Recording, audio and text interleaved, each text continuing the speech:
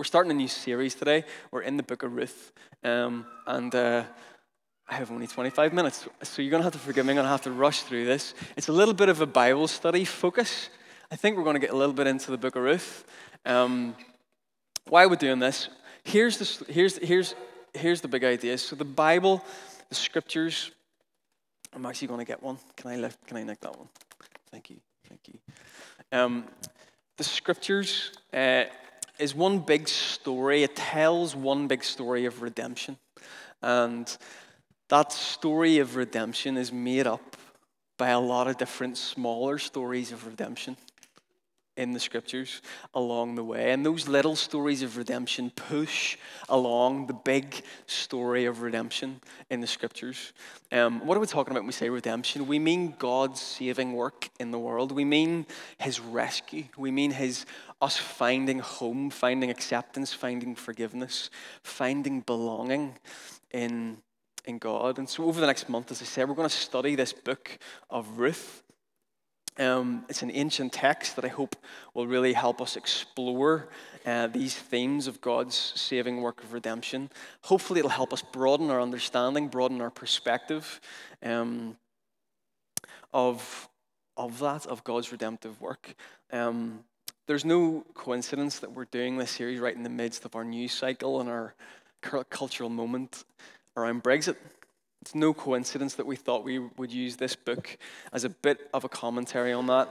Not that we're not taking any political position on Brexit. We're not talking about Brexit. We're talking about what it might mean for us as we engage the story of Ruth, to pay attention to the hints and the pointers that speak to the questions that are raised in a world that is undergoing things like Brexit. So it's amazing what an ancient text like Ruth can actually speak and say to us in the modern world. So that's where we're going. So let me just set some context. So the book of Ruth is this short story. It's a little vignette of a story between Judges and Samuel.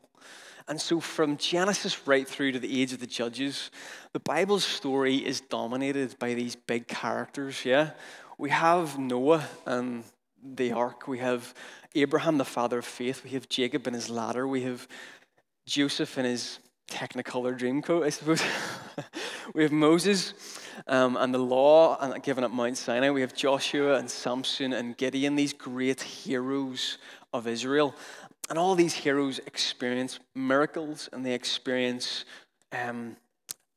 they're marked with greatness. They're marked with greatness. But at last, in this book of Ruth, we meet some ordinary people like you and like me. So in Ruth, there will not be parting of the sea or holding of the sun in the sky. There will not be miracles or angels or action adventure set pieces in the book of Ruth. This is a story of ordinary people doing ordinary things that happen to all of us. But yet God is very present in this story. He is at work behind the scenes, and we'll see that as we go. And not only is Ruth a story about ordinary people, but it's actually a story where women are front and center. It's a story that demotes the usual patriarchal focus and emphasis. And so Ruth is giving us this perspective, it's a perspective-giving story. It's giving us perspective, I hope, on the nature of this bigger story. So this wee story is hopefully going to give us perspective on this bigger story of God's redemptive work in the world. So let's open up to Ruth. Ruth chapter 1. We're going to just focus on the first chapter today. So I'm going to read it very quickly. I'm going to read the whole chapter. It'll be on the screen behind me. Ruth 1. In the days when the judges ruled, there was a famine in the land.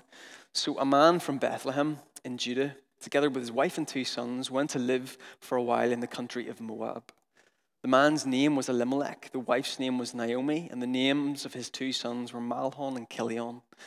They were Ephrathites from Bethlehem, Judah, and they went to Moab and lived there. Now Elimelech, Naomi's husband, died, and she was left with her 2 sons. They married Moabite women, one named Orpah, and the other Ruth. After they had lived here about 10 years, both Mahlon and Chilion also died, and Naomi was left with her 2 sons and her husband. When Naomi heard in Moab that the Lord had come to the aid of his people by providing food for them, she and her daughters-in-law prepared to return home from there. With her 2 daughters-in-law, she left the place where she had been living and set out on the road that would take them back to the land of Judah.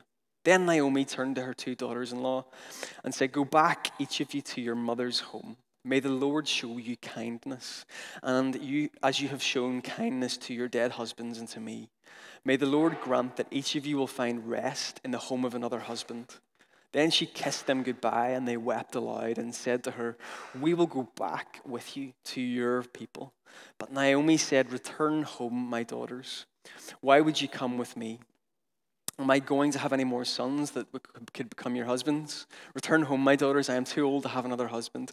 Even if I thought there was still hope for me, even if I had a husband tonight and even give birth to sons, would you wait until they grew up? Would you remain unmarried for them? No, my daughters, it is better for me than for you, because the Lord's hand is turned against me." At this they wept aloud again. Then Orpah kissed her mother-in-law goodbye, but Ruth clung to her. "Look," said Naomi, "your sister-in-law is going back to her people and her gods. Go back with her." But Ruth replied, "Don't urge me to leave you or to turn back from you. Where you will go, I will go, and where you will stay, I will stay. Your people will be my people, and your God, my God. Where you die, I will die, and there I will be buried. May the Lord deal with me, be it ever so severely, if even death separates you and me." When Naomi realized that Ruth was determined to go with her, she stopped urging her. So the 2 women went on until they came to Bethlehem.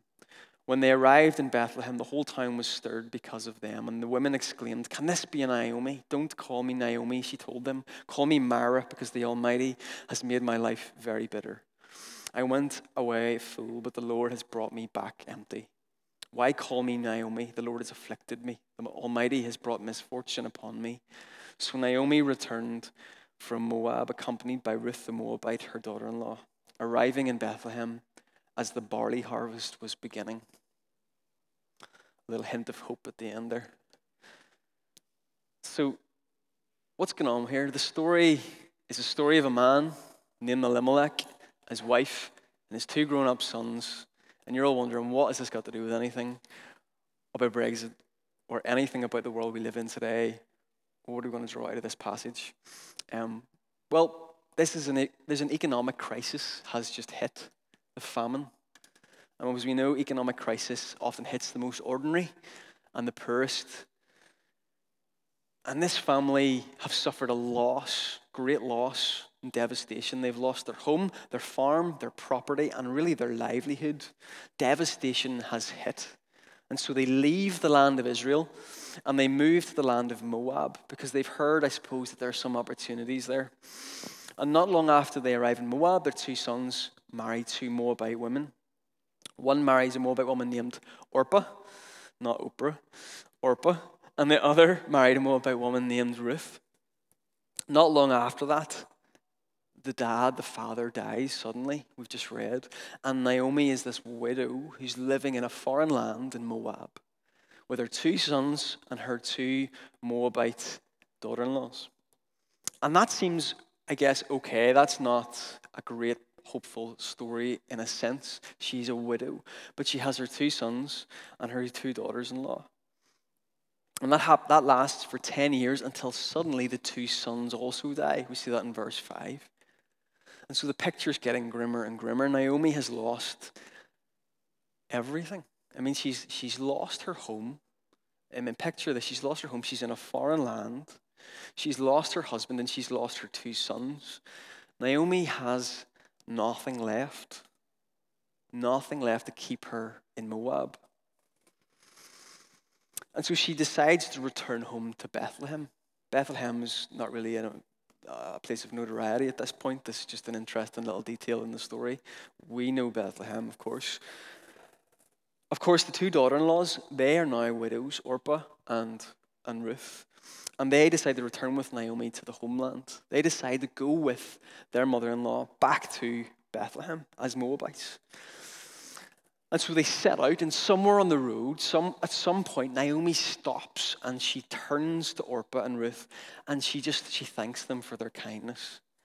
But she tells them that she has nothing to offer them. That whole piece about, will I remarry? Can I have sons? Will you wait for them to grow up to remarry? That whole piece is really saying, like, I don't have anything to offer you. You're limiting yourself to be associated with me. You know, you have been so kind to me. And she encourages them to go back to their home of Moab, where they can rebuild a new life for themselves in their own homeland. And so you have this picture, just imagine this, of these three women standing on the road, just weeping.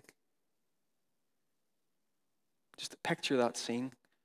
It's really moving. And Orpah kisses Naomi, and she decides to return to Moab. But Ruth won't leave. And in verse 14, we get these famous, it actually says that Ruth clung to Naomi. We get these famous words, where you will go, I will go. Where you stay, I will stay. Your people will be my people.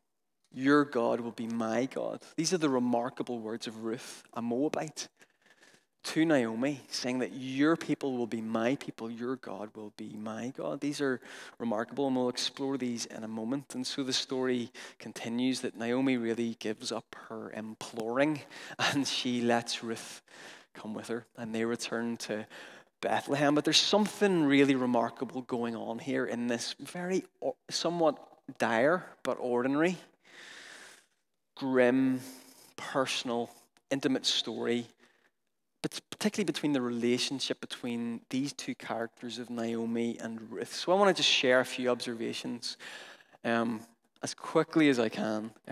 Bear with me this morning as I make my way through this, about this story that will help us understand the dynamics of what is actually going on here at all, and how it might even speak to this big redemptive story of what God is doing in the world.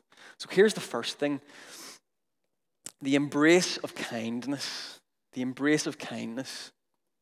In the story, the remarkable thing happens between Ruth and Naomi. Remember, Naomi has nothing.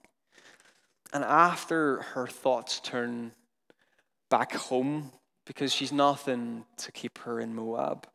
And this is the first appearance of the Hebrew word teshuvah, which means repentance or return. And the way that that word is actually used in this passage means that this idea of repentance or returning back home is not just a one-off event, but it's a kind of process. It's a kind of journeying back with God. She's going to return to her homeland, probably with her head held in some shame and with really not much hope. And then we get this other word, this Hebrew word in verse 8, hesed. Hesed means loving kindness. And in this case, it's referred to as an act that is done toward the dead. If you read verse 8, the rabbis said that this act was the preparing of the burial shroud. Essentially, the loving kindness that Orpah and Ruth showed to Naomi was that they didn't demand compensation from her after the husbands died. That would have been the norm, that they would have got compensation from Naomi for their husbands dying, and so they don't press with that, and they let her not have to give compensation. There's a loving kindness, there's a kindness there. And so Ruth and Orpah actually continue to care for their mother-in-law after the deaths of their husband, where tradition would have said, your marriage contract is over. You don't have an obligation here anymore. Indeed, by not leaving Naomi, they actually continued to live as if, in effect, the marriage contracts, in a sense, were still in effect. They were, as two women who could go on and remarry and rebuild their lives, in a sense, they were limiting their lives by love and by kindness.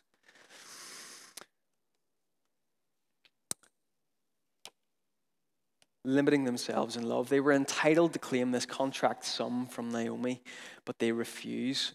So they're on this journey, and Naomi knows that these women they don't need to come with her, and we've talked about this already. She pleads with them, and Orpah turns round, but Ruth professes this deep loyalty and commitment to her widowed mother-in-law in this language that we talked about, where you stay, I will stay, your people will be my people, your God will be my God. You see, this word hesed is the Hebrew word for love that is deeper than the English word for love. It actually means like a committed loving kindness or like a loyal love. That's what that word hesed means. It's based in a covenantal relationship, steadfast love, a rock solid faithfulness that endures to eternity. And so Ruth is embracing hesed, the embrace of kindness we see here. And there may be no more significant a description in the whole of the scripture of how God relates to his people as the word hesed, loyal love. God loves his people so genuinely and so loyally. And they're one and the same, tightly bound together. God for his people will never cease to love them. And you see that in, for example, Isaiah 54. Though the mountains be shaken and the hills be removed, yet my unfailing, my hesed love for you will not be shaken. Hesed is a love that is so enduring that it persists through any sin or any betrayal or any brokenness. It mends and graciously extends forgiveness. We see that in Lamentations. No one is cast off by the Lord forever. Though he brings grief, he will show compassion. So great is his hesed love, his unfailing love. Hesed is to love as God loves, the God of Israel. Ruth's a Moabite. When God's presence passed by Moses on Mount Sinai and he revealed his very essence, it says that God proclaimed his great hesed. And so it's amazing that this is the word that is used to describe the way that Ruth professes a deep loyalty and commitment and love to her widowed mother-in-law. Ruth owes Naomi nothing. In fact, Naomi is actually imploring Ruth, as I say, to stay in Moab and build a life for herself. But Ruth is a strong woman in this story. She is determined and committed and commits herself to a form of family with Naomi that is well beyond her duty or her requirements or her expectations. Hesed love. Here's the second thing we can draw out. This is just a reflection on this chapter 1 of this story, is that Ruth shows the embrace of difference. The reason this commitment and love is actually so incredible and remarkable is because of the identities of the two women.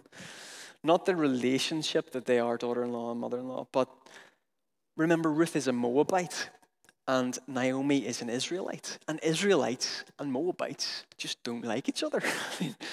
It's not insignificant in this story in Scripture that Ruth is a woman from Moab. It's all over. In fact, for the reader that engages with this book, and we see it all over in Ruth 1, 4, 22, chapter 2, verse 2, 6, 10, and 21, chapter 4, verse 5 and 10. Continually, it's like the writer is trying to remind us, don't forget that this woman, Ruth, is a Moabite. There's something to pick up here. There might have been a bit of scandal when the whole family left the farm at the beginning of the story, and they left Israel in the famine. Maybe they didn't want to hang around in the famine, but yet that family, that Israelite family, probably were shocked and surprised to see themselves welcomed among the Moabites. Because after all, in Hebrew tradition, Moab was known for its lack of hospitality.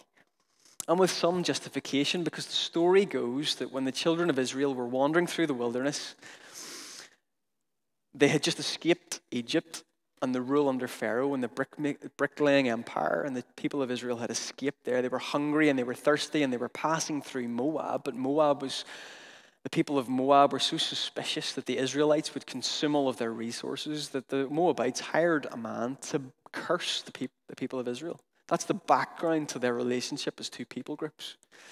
And furthermore, the Moabites had a reputation for licentiousness. And perhaps more than all of this, Israel knew that the Moabite origin of this people was to be found in a scandal of incest in the origin story in Genesis. They just didn't like each other. And it's interesting that this book appears to have been written nearly to defend the lineage of David, King David, who would come after and would have Ruth in his lineage as a Moabite. Like, this book has been written as a commentary on that in the scriptures. Because to the people of Moabite, because they didn't help the Israelites coming out of Egypt, the law didn't permit a Moabite to even join the community of Israel, never mind be its king. And yet here we have King David, and the centuries later becoming the king of Israel.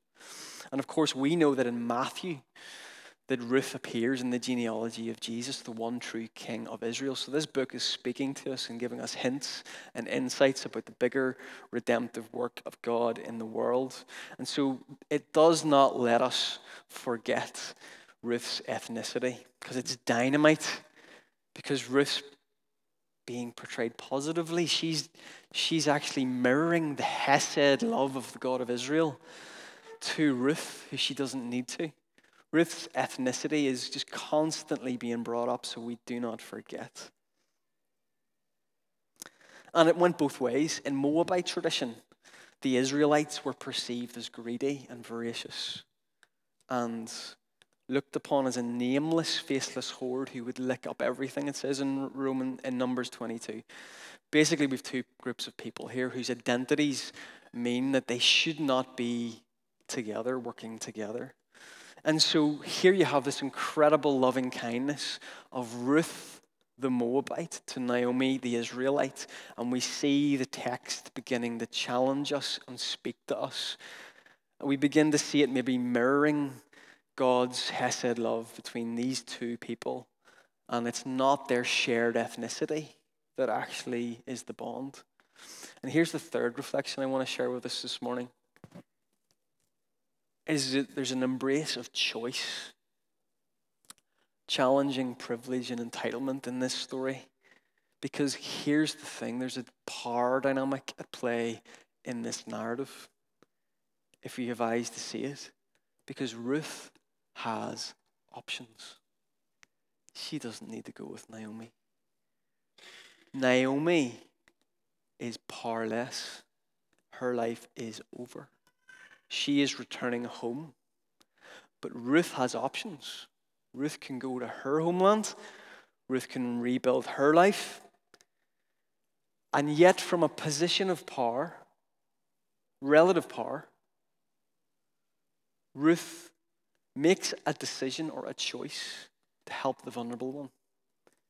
She shows Hesed love to Naomi unnecessarily from this position, again mirroring the loving kindness of God, the steadfast, unfailing love of God. Orpah, we shouldn't judge Orpah because she went home but she'd shown a lot of love to Naomi up to this point, and there's lots of references in the scripture of people from foreign lands. For example, the wise men that came to see Christ did return. They saw the Christ and they returned, saw the Christ child and returned to Syria, and there's lots of examples of that. So Orpah is not a villain here, but there's a reason why this book's called Ruth, because it's the story of Ruth that is speaking to the people of Israel, and I think speaking to the greater redemptive arc of Scripture.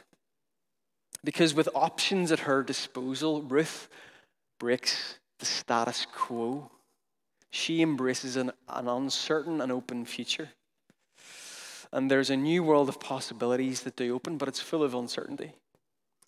And so, three reflections: the embrace of kindness, a loving kindness, the Hesed love of God. And the embrace of difference, and the embrace of the other, the enemy, the other people that you shouldn't associate with. And there's the embrace of choice, of laying down yourself, in a sense, and loving the vulnerable. And we begin to see that there's a subversive nature to the book of Ruth, even in this first chapter, and we've only just got to the first chapter. And these are only just some of the reflections. And so the story would not be sitting comfortably with the reader, because there's lots of questions posed, isn't there?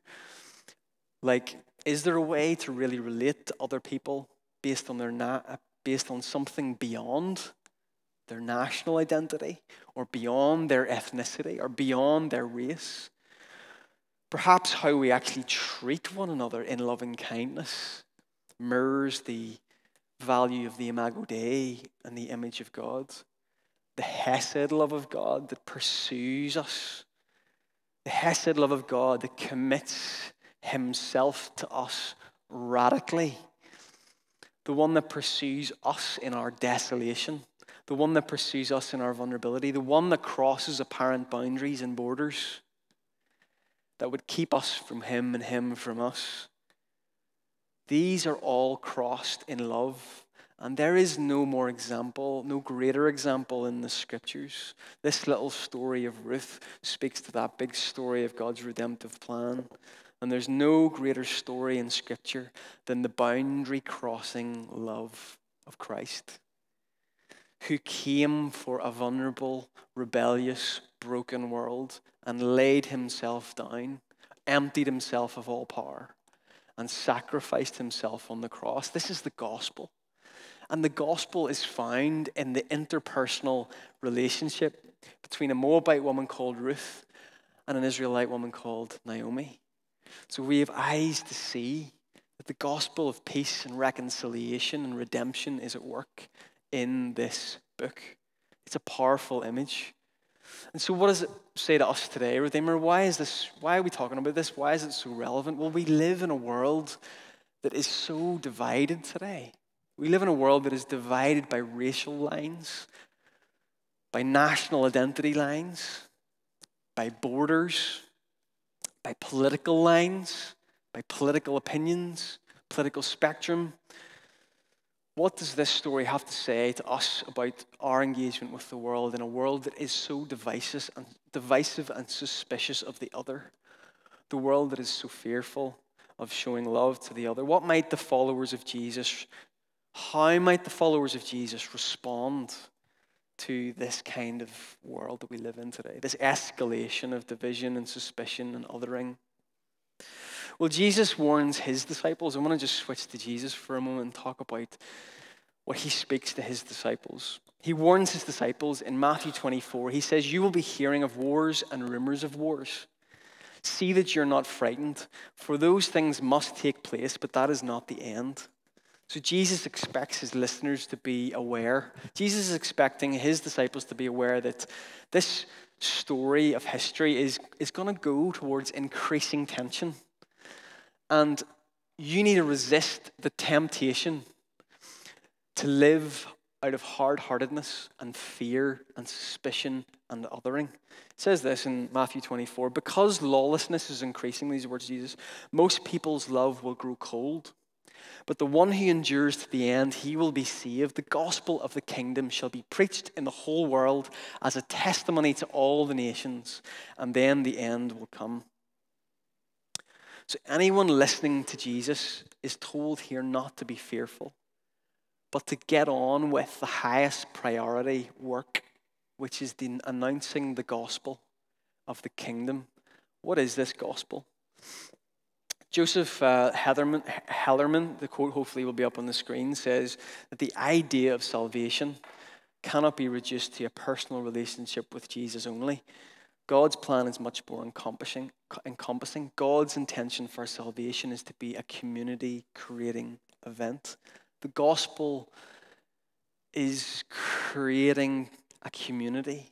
The gospel is not for just individuals, but it is there for this whole world. It's a community-creating event. What the gospel isn't is something that would include Christians identifying with swift retaliation or increased surveillance or growing suspicion or incarceration or hatred of the other or fear. When James and John ask Jesus if they could call down fire from heaven to consume the Samaritans who refused them entry as they traveled towards Jerusalem, Jesus actually rebukes them and says, "You do not know the spirit that you're of, for the Son of Man has not come to destroy men's lives, but to save them." So how are followers of Jesus meant to live in a world that's divisive?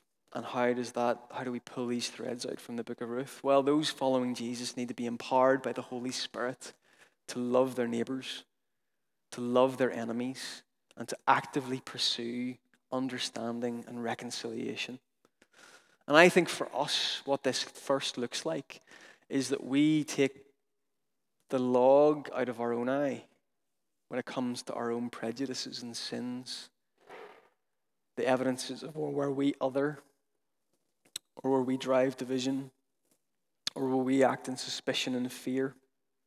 We must refuse our natural proclivity to judge the other, but we should seek understanding before we stereotype or label. Honest communication can only happen when we build relationships. It happens relationally. And we must remember the boundary crossing, border crossing chasm that the Hesed love of God is in Jesus. So the question today is, as we reflect upon these three reflections from the first chapter of Ruth, as we reflect upon what that means for Jesus followers, the question is, who do you carry prejudice for? Who is different from you? For some of you, that might be a political figure. It might be liberal, might be conservative. For some of you, it might be a neighbor. Some of you might be someone from a different part of the world. We should examine our hearts. We should also remember that as Christians, as followers of Jesus, that the Jesus Project is to build bridges, or gardens, as we like to call them here. I want to read to you Galatians 3:26 to 28, 29. And so in Christ Jesus, you are all children of God through faith. For all of you were baptized into Christ, have clothed yourself with Christ. There is neither Jew nor Gentile, neither slave nor free, nor is there male or female, for you're all one in Christ Jesus. If you belong to Christ, then you are Abraham's seed and heirs according to the promise. I'm going to finish with a quote. It says this, that grace is more than being lucky to be on God's side. Grace is God's goodness, his Hesed love, showered on people who've failed. Grace is God's love on those who think they're unlovable. Grace is God knowing what we're designed to be. Grace is God believing in us when we've given up. Grace is someone at the end of the rope finding new strength like Naomi. But there's more to grace. Grace is both a place and a power. Grace is God unleashing his transformative power. Grace realigns and reroutes a life and a community. Grace is when you turn your worst enemy into your best friend. Grace takes people as they are and makes them what they can be. Grace ennobles, grace empowers, grace forgives, grace frees, grace transcends, and grace transforms. The church that God wants is one brimming with difference. So I believe as we've reflected upon the first chapter of the book of Ruth, and as we sit in the context that we're sitting in today, in 2019, as we look at what's going on in our world around us, we should be encouraged because we have in our story the tools to build bridges and to bring hope and to bring life to a world that is so divided, to a world that is so fearful, to a world that is so anxious, to a world that is so suspicious. If we reflect the Hesed love of God to everyone, if we cross the borders of difference, if we use our privilege not for our own self-gain, but to lift up the vulnerable and the weak, I believe that we're living the way of Jesus faithfully. And I think that this book of Ruth is super subversive, and there's so much more to come.